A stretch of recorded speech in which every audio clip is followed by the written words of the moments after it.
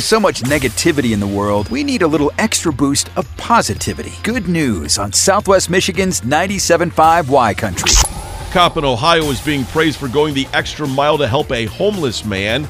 Last week, the Miami Township Police Department shared a touching story of one of their own lending a hand to a community member in desperate need of help. Sergeant Ray Swallen responded to a call for a welfare check on a homeless man who was underdressed for the frigid weather. When Sergeant Swallen arrived on the scene and spoke to the homeless man, he found that the man was hungry, cold, and basically helpless, having no resources or family to rely on. The officer drove the man to a nearby Walmart and bought him a shirt, hat, socks, and shoes, and then got the man a hot meal from McDonald's before driving him to the bus stop and giving him the means to get to a shelter. The MTPD praised Swallen for a job well done, writing, quote, "Great job, Sergeant Swallen. We appreciate your dedication to the community," end quote. That is a good news story.